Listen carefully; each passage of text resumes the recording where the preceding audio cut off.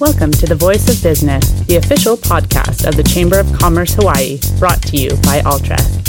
I'm Vanessa Rogers, the AVP of Workforce Development at the Chamber of Commerce Hawaii, and I will be your special guest host for this episode of National Workforce Development Month in September. I have had the experience of working in workforce development for the past decade, and I'm very excited to be here today with our guest, Bennett Misalucha. Bennett brings more than 30 years of business and community experience to her new role as the Executive Director of the State Workforce Development Council. As the former state senator, Bennett was the Vice Chair for Energy, Economic Development, and Tourism. Prior to entering public service, she was a respected community leader holding executive positions in banking, marketing, public policy, and in community outreach. Talk about a wealth of experiences to bring to this new role. Bennett, thank you so much for being here today. Mahalo for the opportunity, Vanessa. It's my honor to be here. Thank you. You have such an impressive background, and I'm really excited to dive into this conversation with you today. But before we jump into workforce development as a broad topic, would love to hear a little bit about what got you into workforce development in Hawaii. It has always been a passion of mine to ensure that everybody, all American residents, will have an opportunity to be able to have a quality of life, and that really means quality jobs. I am an immigrant myself. I came here 40 years ago. And when I look back at my career, I've had incredible experiences that were afforded to me. And I'd like to make sure that everybody else has that opportunity as well. So when I was at the Senate, we actually started some initiatives in our district that really speaks about that, particularly to the fact that in my district, Aiea, the Aiea High School itself, unfortunately had a low college-bound ratio. And of course, in order to be able to make ends meet, if they don't go into the trades, a lot of the graduates may end up having to make ends meet. In order to make ends meet, they would have to do 2 or 3 jobs. And that affects the quality of life for their families. And that has repercussions in our socioeconomic health in our district.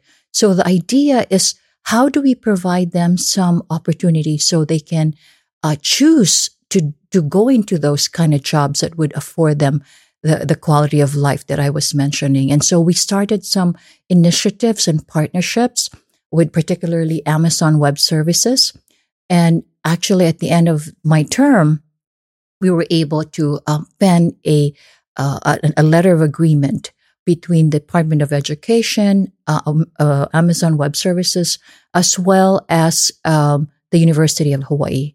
And so hopefully that pilot will, continue to forge ahead, and we'll be able to be repeated in other parts of the Department of Education system.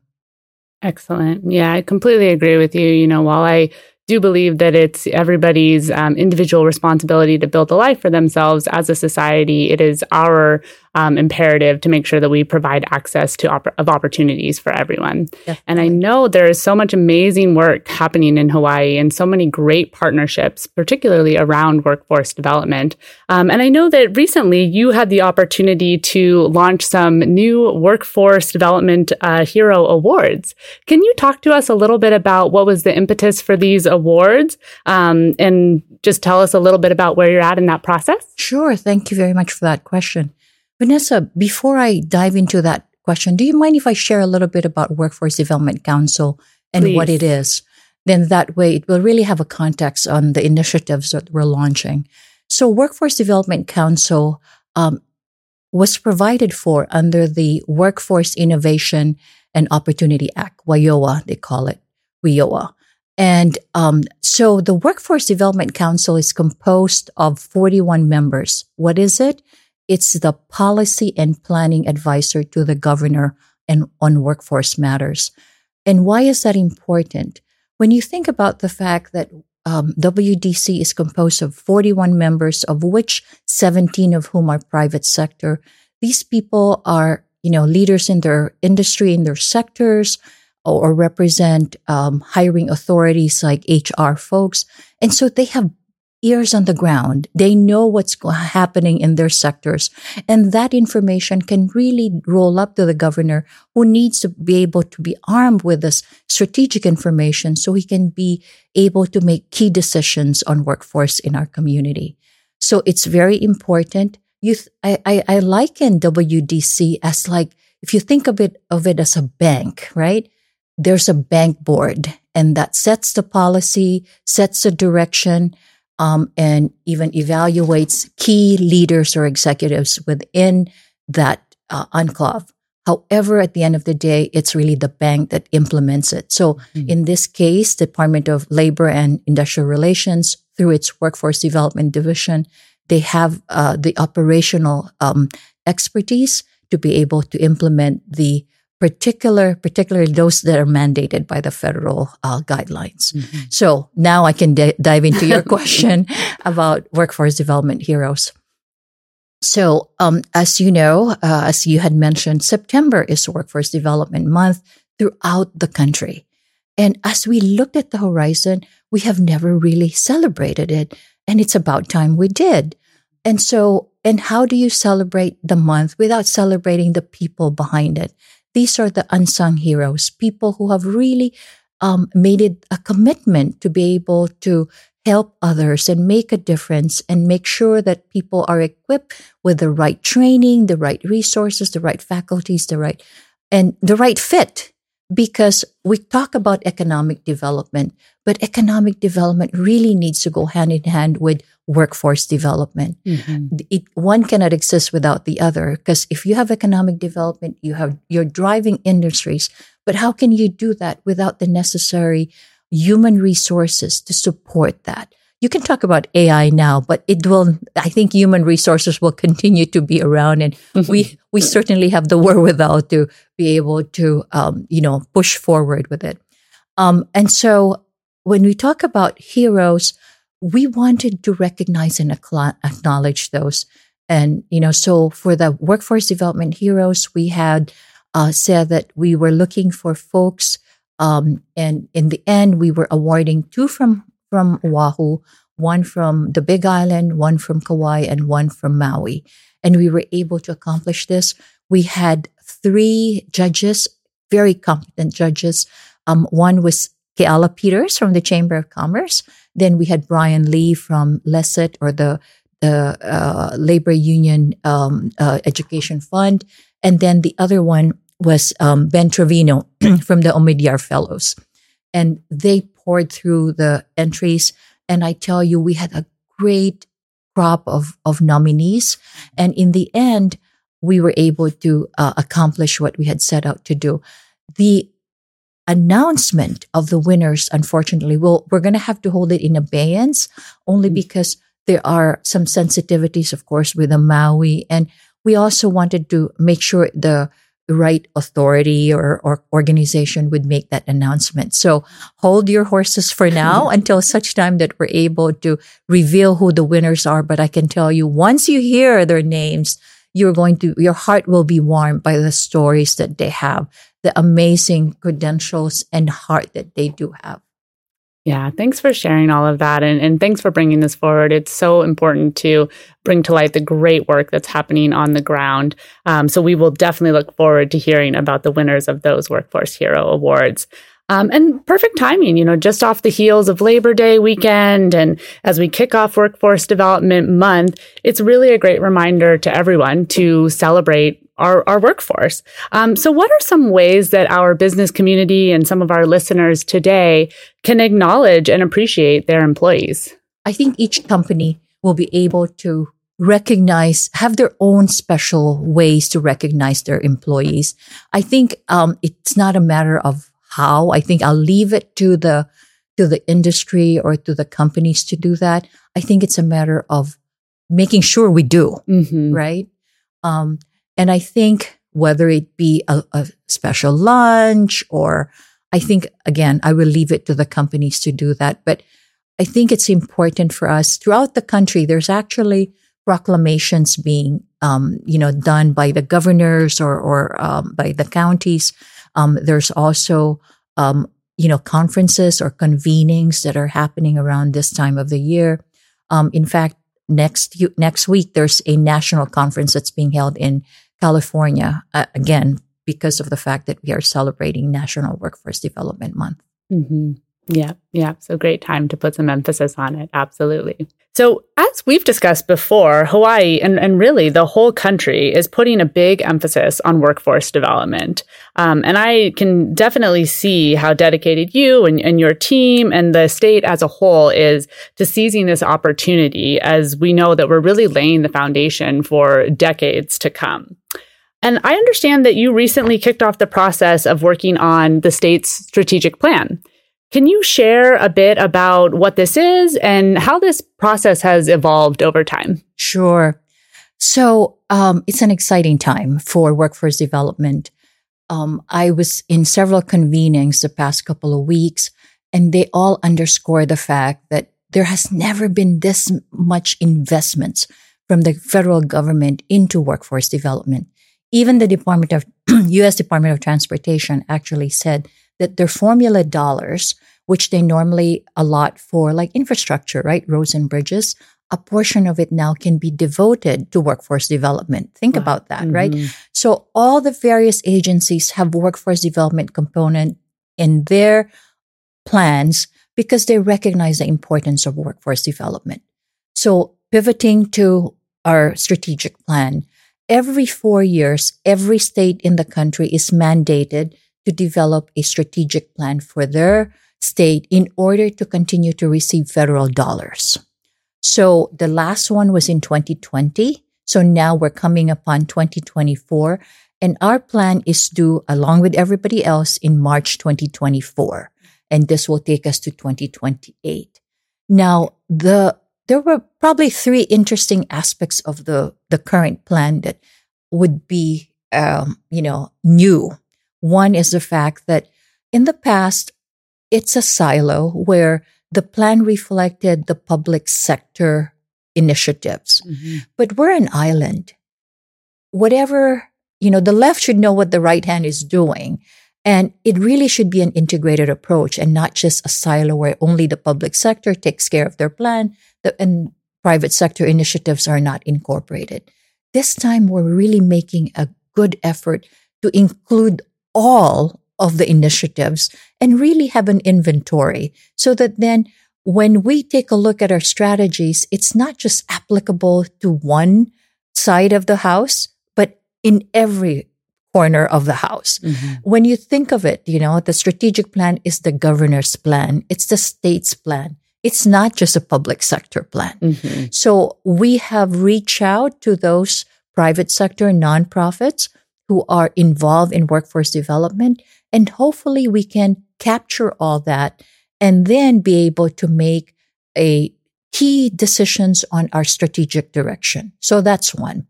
The second is we want to make sure that it incorporates the market trends, mm-hmm. whether it be AI, right?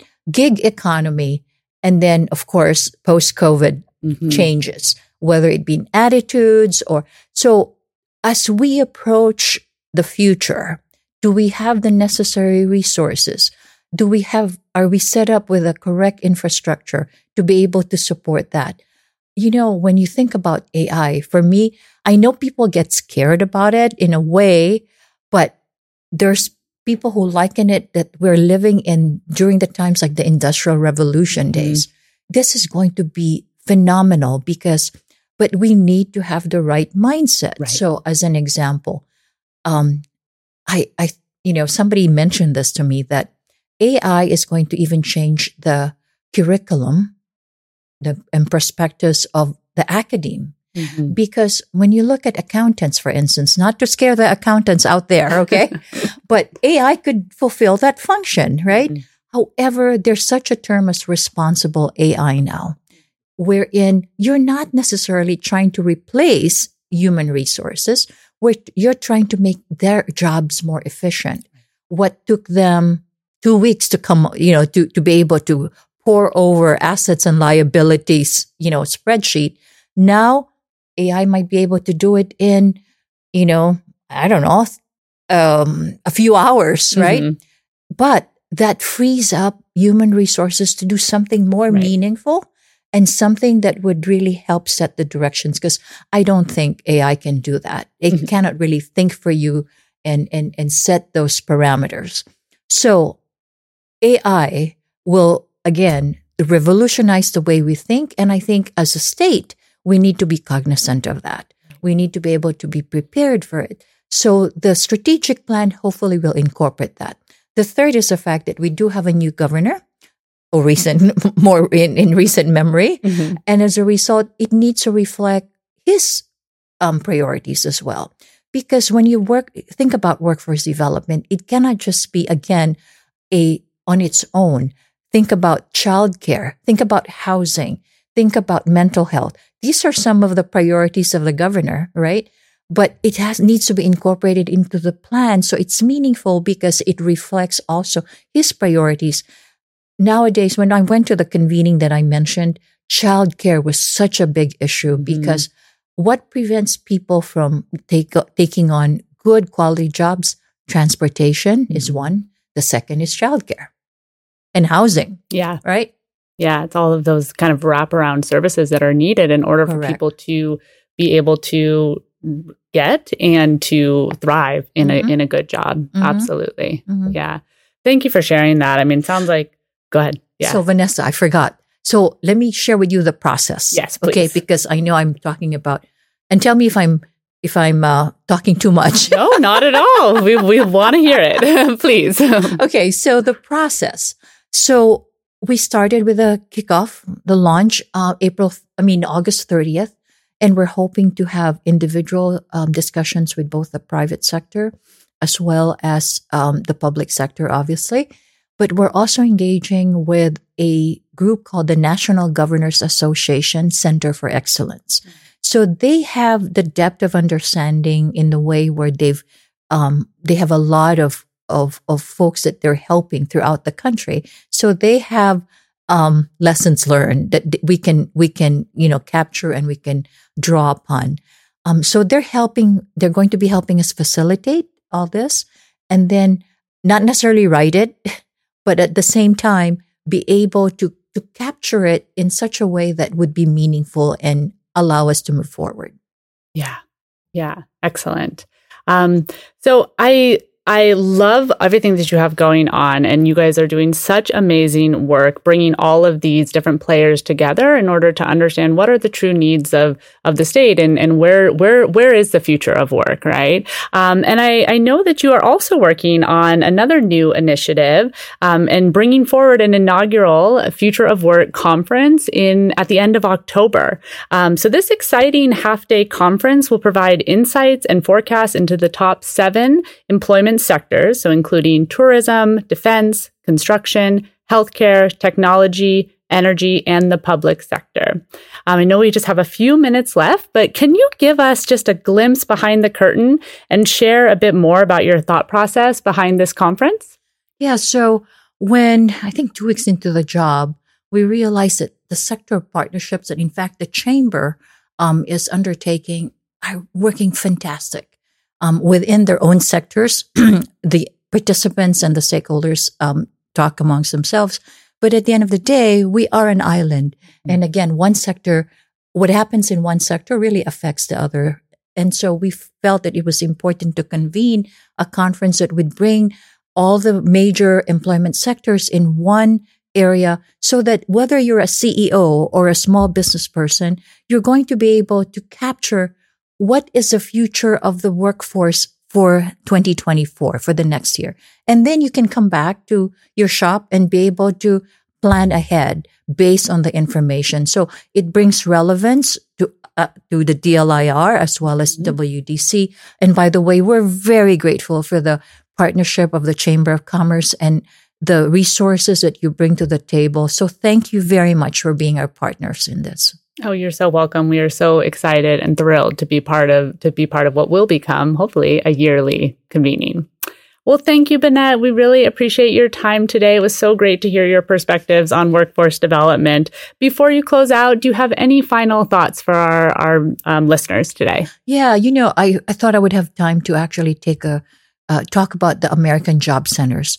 And the American Job Centers are located in every island. And really, if you're looking for a job and you're looking for some career guidance, this is really where to go. They will guide you through the pathways, the training opportunities, and it's federally funded. So if you're not tapping into an American Job Center, you're really leaving money on the table, leaving an opportunity untapped.